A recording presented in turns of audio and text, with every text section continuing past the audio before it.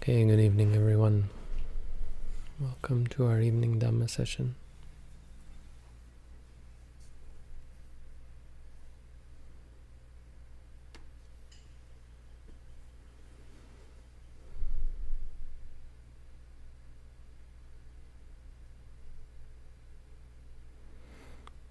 One very well-known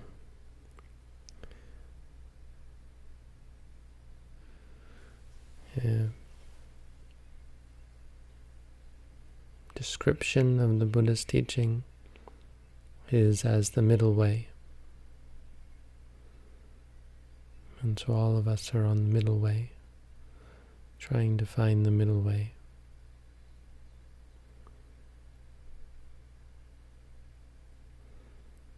Sometimes it's described in that way.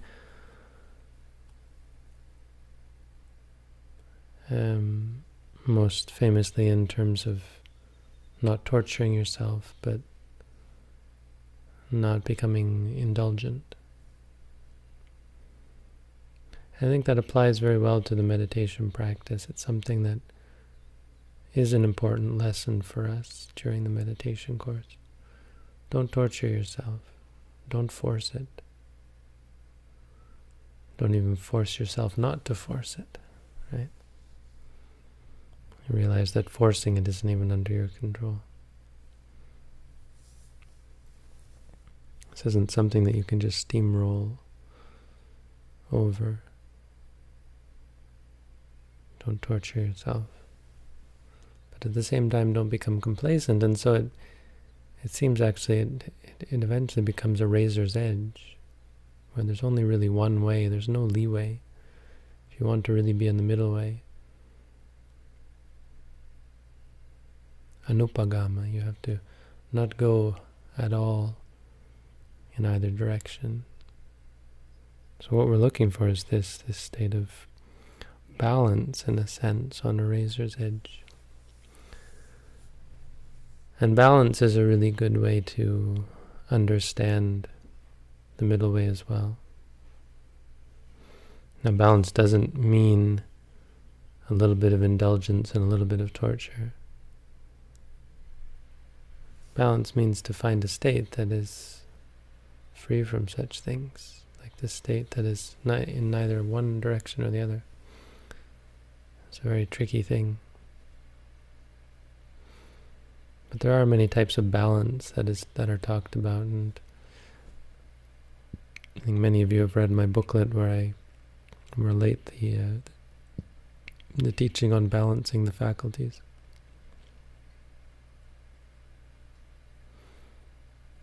So confidence has to balance with wisdom.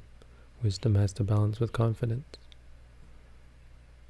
Effort has to balance with concentration, and vice versa. Mindfulness alone is the one you don't have to balance, you don't have to moderate. Mindfulness, the more mindfulness you have, the better. There's no middle way with mindfulness. Mindfulness is the middle way. Because mindfulness is what allows you to avoid extremes, avoid an excess or a deficiency. We have so many different qualities of mind that the Buddha talks about, and sometimes you read it and you think, well, how do I go about developing that one? It's like you read about all the parts of a motor, and so you open the hood of your car and you try to figure out how to turn each one on. But that's not how it works. It's important to know all the parts, to be able to fix them if they get broken, to clean them and so on. But you don't go around starting all the parts of the engine. You really just turn the key. And so here we have this great vehicle of insight meditation, and so many adornments like loving kindness and compassion and generosity and wisdom, of course. But you don't really have to go around turning all those things on. Mindfulness is the one. Mindfulness is the key.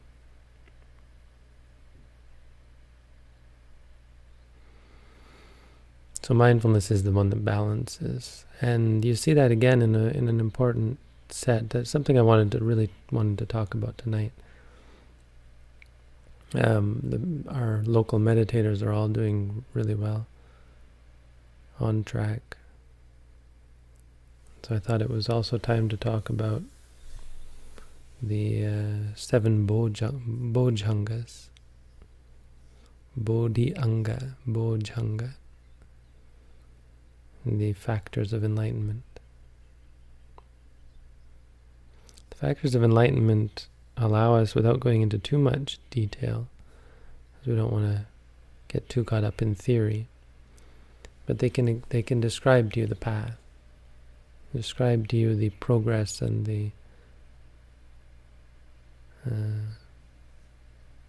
change that comes to pass.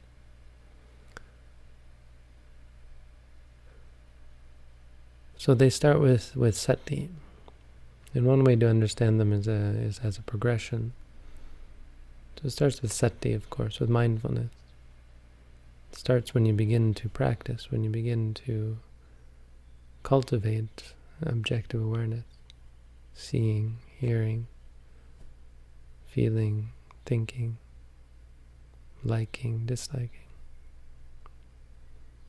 When you recognize it and remind yourself, it is what it is. That's the key that starts you on the path, and that's what you've been doing, right? So as you do that, number 2 is Dhammavichaya, and this is the sort of an investigation or a realization of the Dhammas, which means as you practice, you come to understand yourself. You learn many things about yourself, about reality. You see clearly your habits, good and bad, and you see clearly that the objects which you react to, liking, disliking, etc., arrogant, conceited, and so on, you see that they're not what you thought. You see that whatever you cling to or hold on to is impermanent, suffering, and non-self. Dhammavichaya is about seeing 3 characteristics. It's about changing our predilection for stability and our misguided notion that we can find stability. We experience something pleasant and we cling to it thinking, oh, this will last forever, right? We don't think that, but that's how we approach it, so that when it's gone we feel very sad. We suffer. It's suffering because it changes. And you can't control it. You're not in charge. You find meditators, when they begin to practice, they'll try very much to control their practice.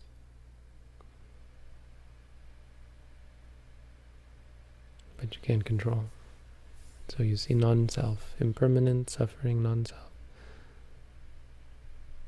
This is the second step. This is what you've already begun as well, right? You've already seen some of this. You're watching, you're learning about this as we go. Now, as you see that, the third one arises, which is virya.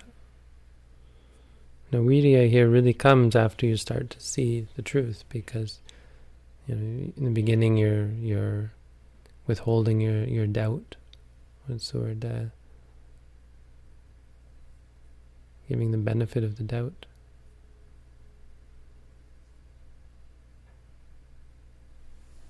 And so you're not 100% into it, right? Why would you be?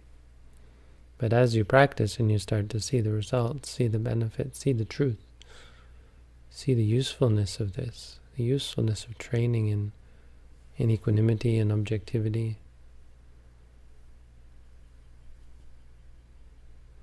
and you begin to cultivate, you begin to become energetic, enthusiastic, intent upon it. Virya. After virya, then there's piti.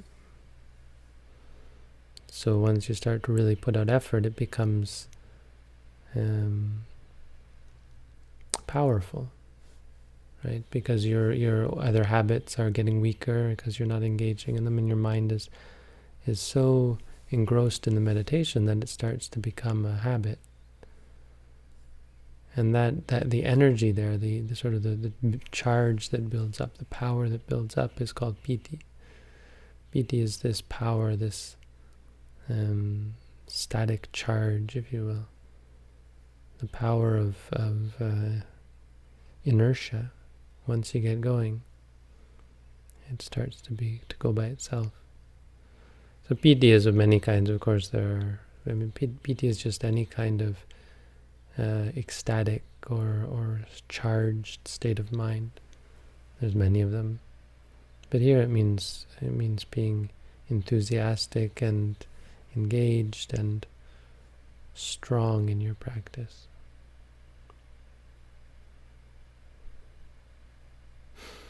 Once you're engaged in the practice and really set upon it, and then there arises passaddhi, tranquility. So some of you have already talked about how you feel calm sometimes. That's good. Don't cling to it, obviously. And when you've come to see is that when you cling to it, it doesn't make you more calm.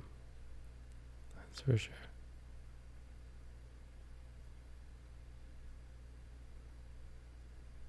But it's good, to realize that this is a benefit, that you calm down. We're not trying to force it, but you start to see that by just being aware and objective and allowing the distress and the restlessness and so on, and not reacting to it, how that in and of itself calms you down. You no longer have to be anything. You no longer react to things.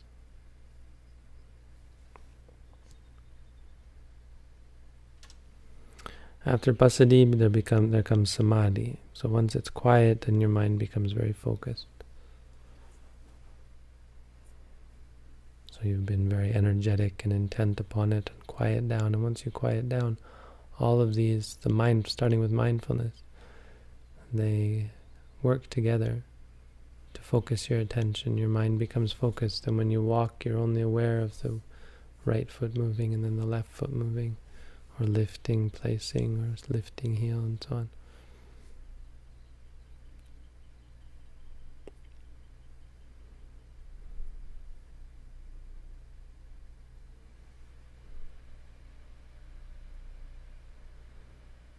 And so there arises samadhi. The mind is no longer restless. After samadhi, then there is upekkha. And this is what we're aiming for. Those of you, a couple of you have been to the Goenka courses. He talks a lot about this, I think. But we're not trying to force upekkha, right? Key for all of this is to not try and cultivate the goal. We have to cultivate the practice. And if it's right practice, the goal will come by itself. So through all of this, you should become more equanimous. Don't force that. That's not the goal. That's not the way. But it will by itself, as you become very much intent upon the practice, and also as you start to learn more about yourself. You're less inclined to cling to things that can't make you happy, can't satisfy you. Things that only lead to suffering when you cling to them.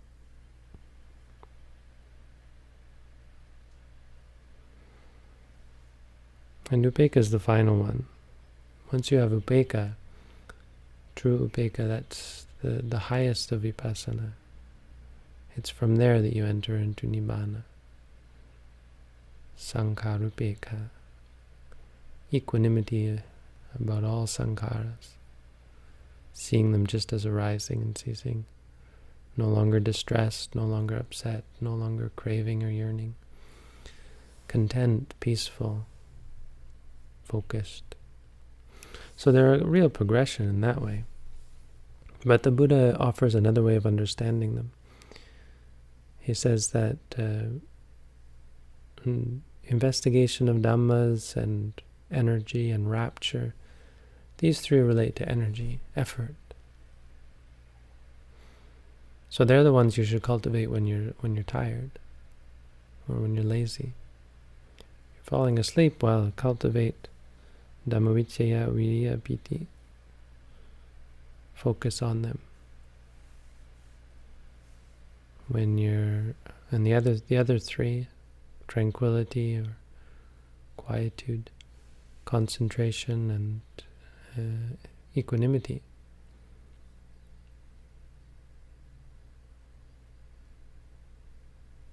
These ones are related to concentration. So if you're restless, if you're distracted, you should cultivate these three. But again, we get back to this idea of, well, first we get back to this is the idea of balance, right? You balance these 7 factors of enlightenment.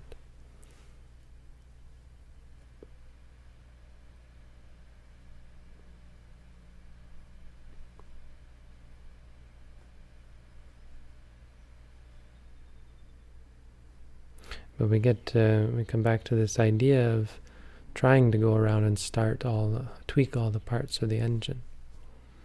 And maybe that is a good analogy, because there is some tweaking that can be done, but in meditation practice, the tweaking itself comes about by mindfulness. In a way, it's just a way of highlighting the fact that mindfulness is in the center. Because this is where the Buddha said, Satinchu kwang bhikkhave sabbatikang vadami. Whereas the other 6 factors of enlightenment are only important to cultivate when you're imbalanced.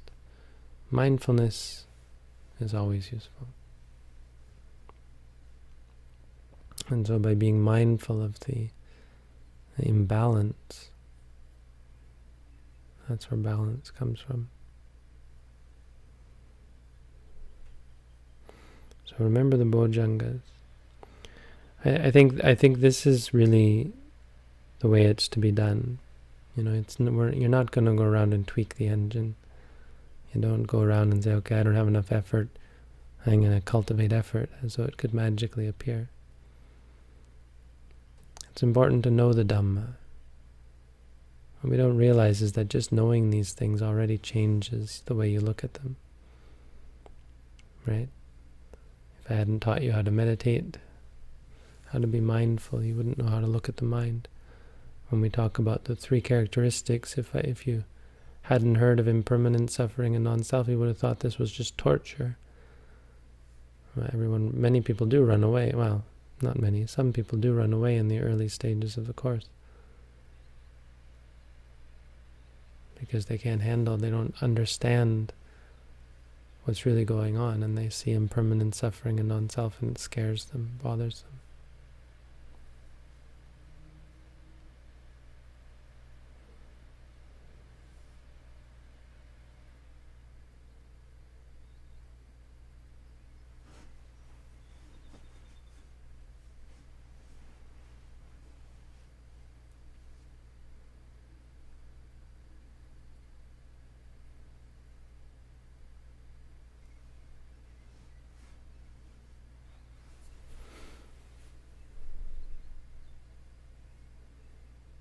So it's important to know the Dhamma. It's important to be taught it, have it explained to you.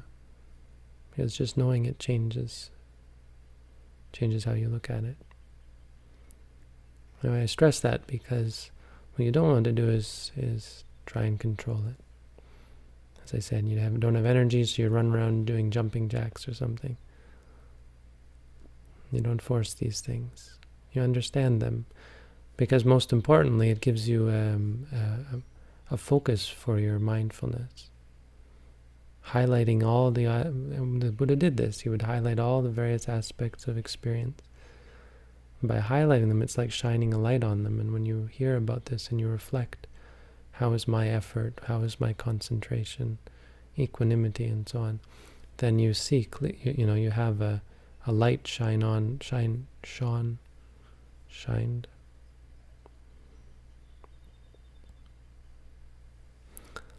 the experience, on the nature of reality, on reality, and makes it much more precise and clear when it goes to being mindful of it. So remember these 7: mindfulness, sati, Dhammavichaya, which means the wisdom that comes from it, the realization of impermanence, suffering and non-self. Virya, which is effort. Piti, which is rapture. Passaddhi, tranquility. And upekkha, which is equanimity. They go in a progression for the most part, but they also become imbalanced. And it's seeing that imbalance that allows you to correct it. So there you go, a little bit of Dhamma tonight. Something very important. I mean, it's quite simple, but those 7 things, those are what leads to enlightenment. So thank you all for coming out. Keep practicing.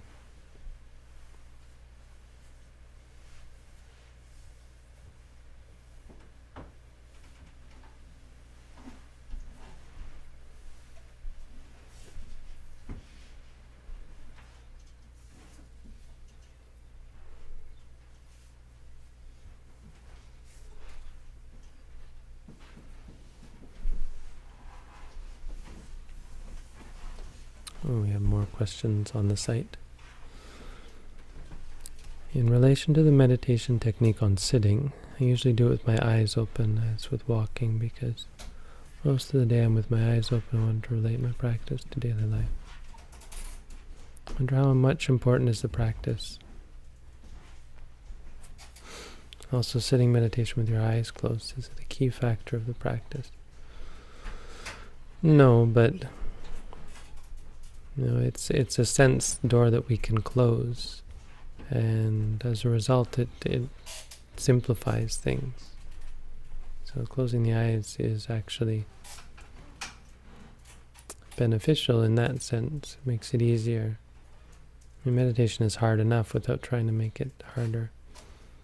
I get what you're saying, trying to make it like real life, but real life it's very hard to be mindful. So there's nothing wrong with having your eyes open. It's just you probably get better, quicker results with your eyes closed, because it's easier, and easy allows you to that extent, allows you to focus better, to progress quicker.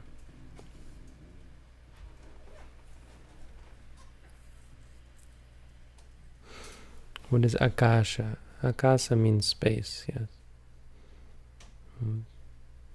Akasa is the world of space.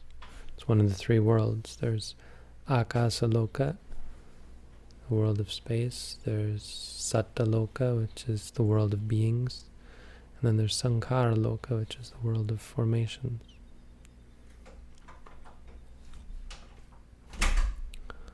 Here's a question about Zazen compared to Mahasi. Sorry, I don't do such things. I don't really, because I don't know anything about what you're talking about. I don't know much about Zen at all, besides what you read in books. Every once in a while I get dizzy, and when I open my eyes are shaking. Try to be mindful of the shaking and frustration, but it seems to be too intense for being a beginner meditator.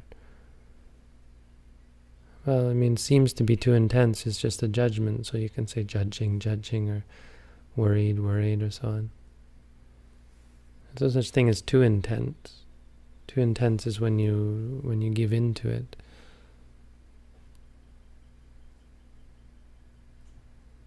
And it's good. You're trying to be mindful of the shaking and frustration. What you're learning is impermanent suffering, non-self. Impermanent, because it's strange, Impermanence is when you see that things can change at any time. It wasn't like this, now it's like this. Suffering, because you see that it's not the way you want it to be, it makes you frustrated. And non-self. And suffering also that you can't make it the way, you can't fix it. It doesn't go according to your plan.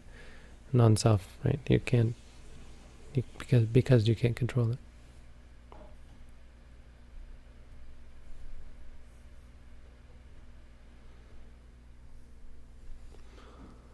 Any tips for remaining mindful throughout the day? Thank you. Well, become enlightened, that's the best way.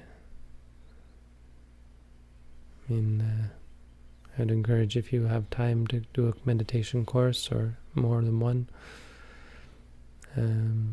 Intensive courses are really good for helping you be more mindful during the day. Live in a place where people are mindful, live in a monastery.